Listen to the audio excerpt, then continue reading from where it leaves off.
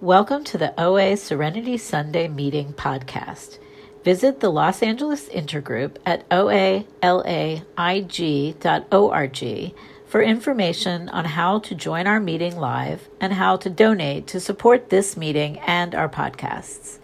The opinions expressed on the Serenity Sunday podcast are those of the individual speakers and do not represent OA as a whole. And now our speaker. I'm Joe, grateful compulsive overeater 100-pounder. Thank you all for being here, and I want to thank everyone who's listening in the future on the recording. Let's see, goodness, how it was. It was not good. It was very bad.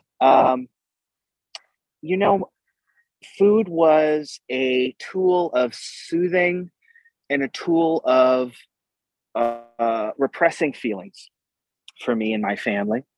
It was an inherited, I think it's a mixture of hereditary genes and brain wiring and learned behavior. And certainly there are addicts of all colors in my family. Some got recovery in these programs and some passed from these diseases. But I'm grateful. And I call myself a survivor today because eating disorders have the highest mortality rate of any mental illness. And so that's literal when I say survivor. So in my family, there was a lot of using food that way. And, I think that emotional eating happens to everybody, but compulsive overeating is a special monster. So, as a result of that, I would, the more control I had over food, the more out of control I was with the food. When I was old enough to cook, I would be making just sugary and carby things and downing them made for a family or going back for second and third portions. And it's not like my first portion was dainty. And I put on a lot of weight quickly. And, as a result, my mother was taking me to the doctor constantly. And so every 6 months I had a cholesterol test and the numbers were always bad and they always got worse. And, that instilled in me this kind of resentment of doctors, but also this idea that I was wrong and had to be fixed, which is a deadly emotional thing to give to someone. My mother never dealt with her trauma. She never really fully processed the things that my grandfather did to her, among other things. And unfortunately, her way of expressing that trauma was to take it out on me and my dad. So there was a lot of raging over the smallest of things. She would go into a rage. And there was a lot of emotional abuse. The favorite thing to say was, "How could you be so stupid?" I remember hearing that. And, that instilled in me this idea that I was bad, that I was worthless, that I deserved this treatment. And also, on another level, that all women hated me. And that really damaged my ability to exist in this world. And it really affected a lot of my relationships with people of all genders in all kinds of relationships. So I continued to gain weight over the years. The older I got into high school, and I lost some weight on a very unhealthy diet, which I won't dignify with a name because it doesn't matter. And I got a girlfriend. And I say I got a girlfriend because we just decided to be in a relationship. We didn't date. We were friends. And we were both had a lot of unhealed trauma. And there was a lot of abuse on her end and a lot of neglect on my end. And it didn't last very long. But I in my head, I had this kind of understanding, getting a girlfriend means losing weight. And so I said, well, I'll date when I lose weight. And I never did. I never lost weight because I'm a compulsive overeater and 100-pounder. And I hadn't gone into the program yet to get recovery. So the years went by, my weight went up. I went through college and I was very active in college. And I think that kept my weight from really skyrocketing.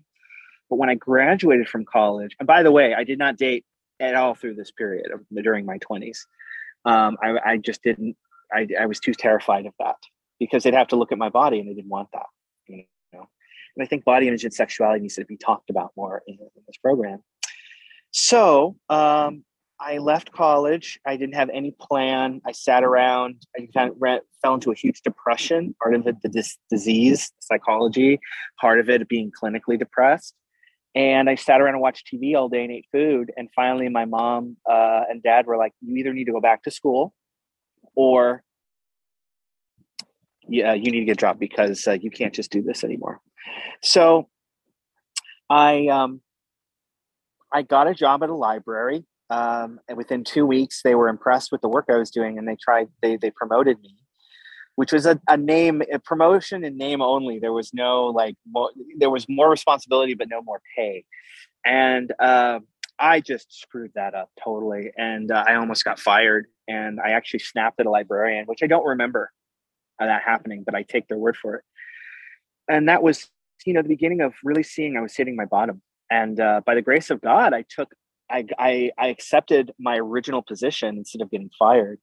But the relief that I got from going back to that old position really scared me. I'm like, why am I so relieved about going back to this lower position? I'm in my late 20s now, and I'm working at a college job, and I can barely handle the minimum amount of responsibility.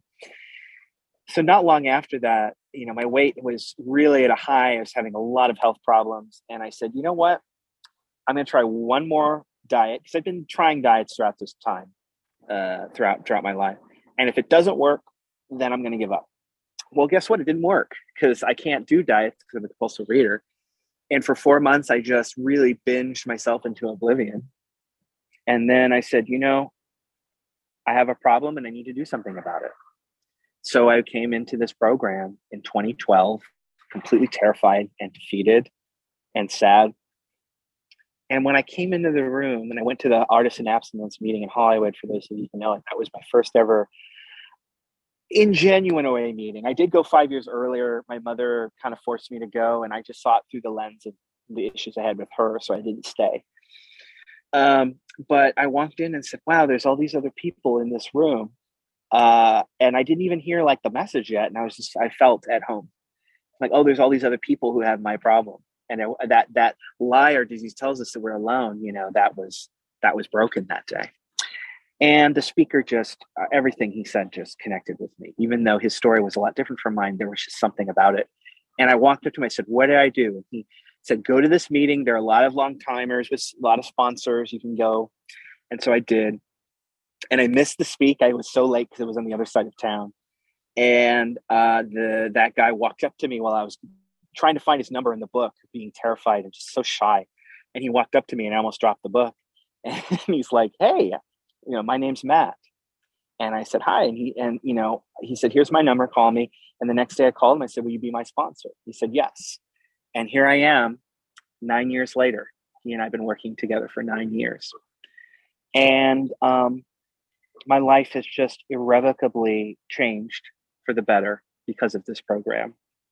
By just working the steps and maintaining a food plan and calling people when I want to eat. I mean, it's that simple.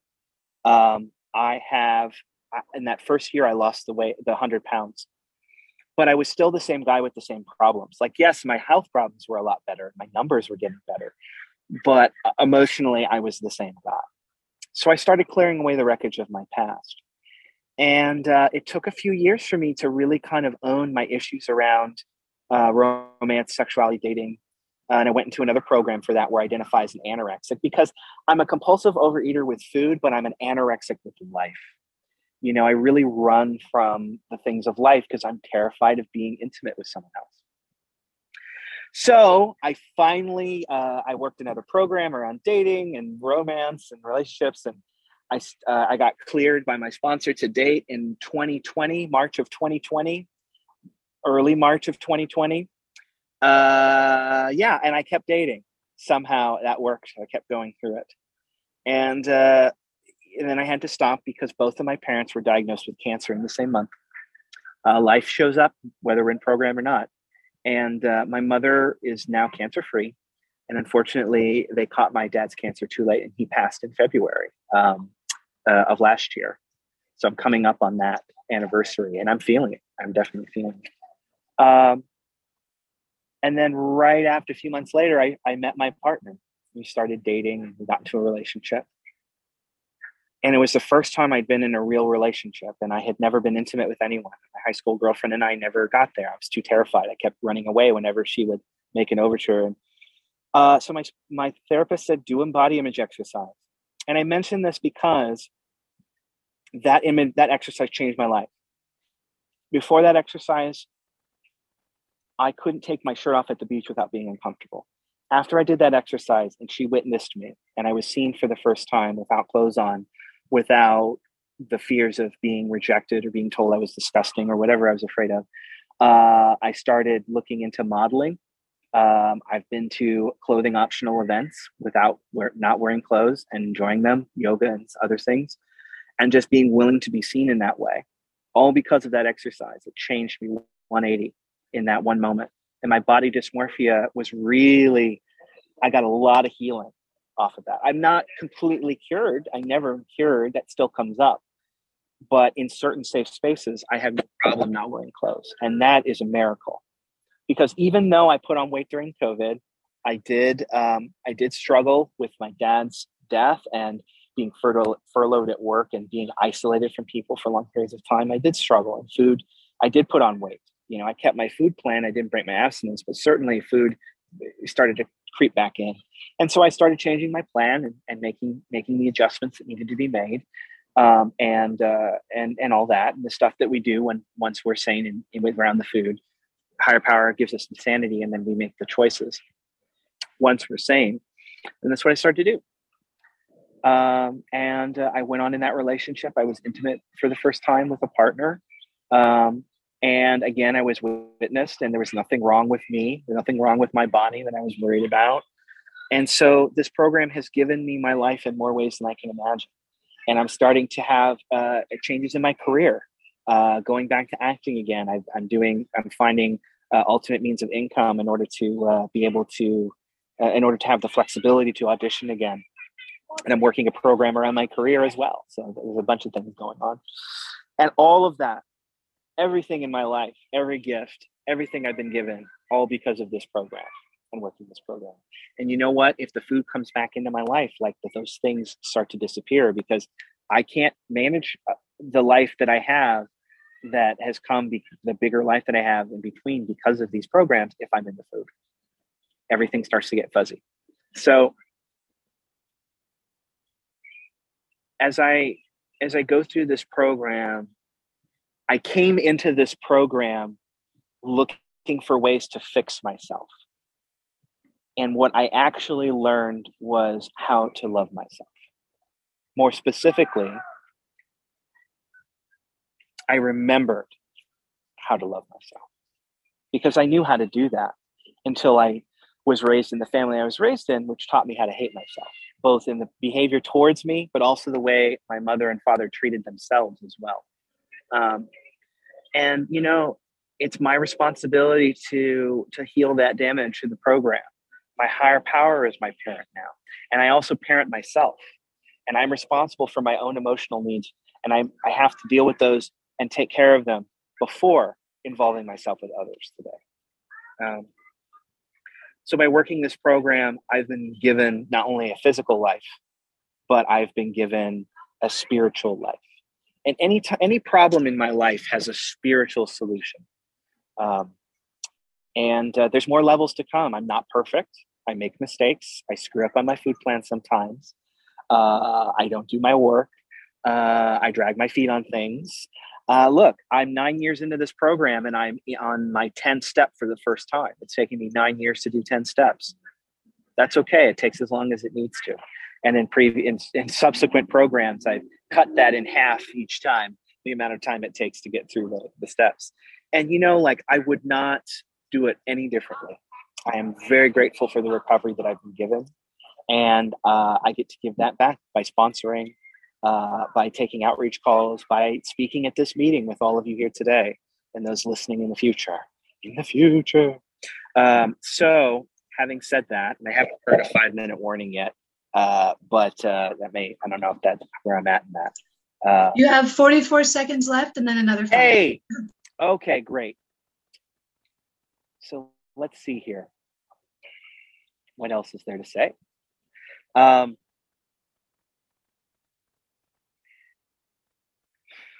think that, to reiterate some of the things I said earlier, what this program is, when we say working program, what we mean is getting a sponsor and working the steps. That is working program. Going to meetings is wonderful, and you should do it until you're ready to do other things. But going to meetings in and of themselves is not working the program. Sticking to a food plan by yourself is not working the program. We can't do this alone. We need somebody with a sober brain to guide us and say things like, this is what I did, and here's my experience. Or on rare occasions, stop that bullshit. Sit down, listen. So it just kind of depends. But I can say that what the number one quality that I needed for success in this program is willingness. Willingness. I had to be willing to follow my teachable instruction, and not follow my sponsor's will and do whatever he tells me to do because he's my higher power. No, he's not my boss. He's guiding me through the recovery, and he's doing in his program. He's walking me through the program he was walked through. It's like, this is what I did to get sober. And so now you follow these instructions and you can get sober the same way. I remember when in my, first 6 months, when I was still, at a heavier body weight, I was at a meeting with him, and he was at a healthy body weight at the time. It still is, but he showed me pictures of him at 340 pounds. And I just looked at those pictures, and it was like, it's like, is this Photoshop? Is this like, what is this? I don't understand. And he looked at me, he said, it's not magic. It's just a program. The benefits of this is, like, some people say, come for the vanity, stay for the sanity. I came for the sanity. But what I like about the vanity part of it is, like, whatever motivates to get you in the program, the recovery of compulsive eater and 100-pounders especially, but anyone who's suffered with being overweight, seeing that people can lose weight and keep weight off in this program is a great motivator to get started. It is a spiritual program with a spiritual solution, but it's helpful to have that on the surface. Because if you're anything like me, vanity played a huge role in your life. So whatever motivates. But yeah, I healed from my emotional and spiritual anorexia in this program, or am healing, I should say, not healed completely. I was willing to be seen. I started dressing nicer. In September, I decided to change my hair color and do a really bright, beautiful bluish green. And it just makes me happy to look in the mirror. And that's why I did it. I just love seeing it. And it just represents a certain part of my personality. And then the challenge of color coordinating with that hair, which is fun. But certainly it's a symptom of the recovery in this program that I can dress nice. I can go on dates, and I'm dating again, and go on dates and just be myself and not try to pretend to be someone else that I think that this person wants. And if it doesn't work out, it doesn't work out, and I go on to the next date. It doesn't crush me. And to just say things like to anyone, I'm not comfortable with that, or I have to think about that. Those 4 words, I guess 5 words, are really powerful, are really, really powerful, because before I would just agree to anything anybody else said. It's a codependency, it's programming from my childhood. Now I don't do that anymore, to the best of my ability, perfectly imperfect. I say I'll have to think about that, sometimes I can compulsively give away my time. So I have to be firm on my boundaries and really take time to think about a commitment before saying yes. I'm actually writing my story. I'm writing an article about my story for a website to publish anonymously. And I went on a podcast recently to tell my story as well, around dating and relationships and recovery. Being a virgin at 36, finally having that experience, breaking my virginity, giving it away was really powerful. And it's a story that I think a lot of people can relate to. There are way more people, way more virgins in their 30s than we think, because I've talked to them after meetings. They've come up to me or messaged me privately or emailed me privately, just not ready to talk about it in public. So I say, I think it's ready. I think it's time to talk about it. I think it's time to talk about it. And get past that stigma. Get that stigma out of here. So if you're new, keep coming back. The food is what we do to avoid the problems. The real problems are underneath, and it takes time to dig down and get to those problems. But this program has a spiritual solution. That doesn't mean religion. That doesn't necessarily mean the word God. Thank you, time. All that means is creating a higher power that works for you. And it can be anything you want it to be that isn't you. It has to be bigger than you. And you can, the group, the OA group as a whole, the Worldwide OA Fellowship can be your higher power. The doorknob can be your higher power as long as it's not you, because our ego gets in the way, unfortunately. So thank you for letting me share. I hope you got something out of it. If you didn't, there's plenty of other shares coming your way in the meetings, or if you're listening online through the podcast, there's so many wonderful stories to pick from, and one of them will resonate with you if this one did not. And thank you for letting me be of service. And I look forward to hearing what all of you have to say. And in that vein, I give you full permission to crosstalk. Please talk about my sharing. I want you to share what's in your mind and heart. Don't worry about it. Go ahead and talk about it. So thank you for letting me share. I will now move on to the format. Thank you, thank you, thank you.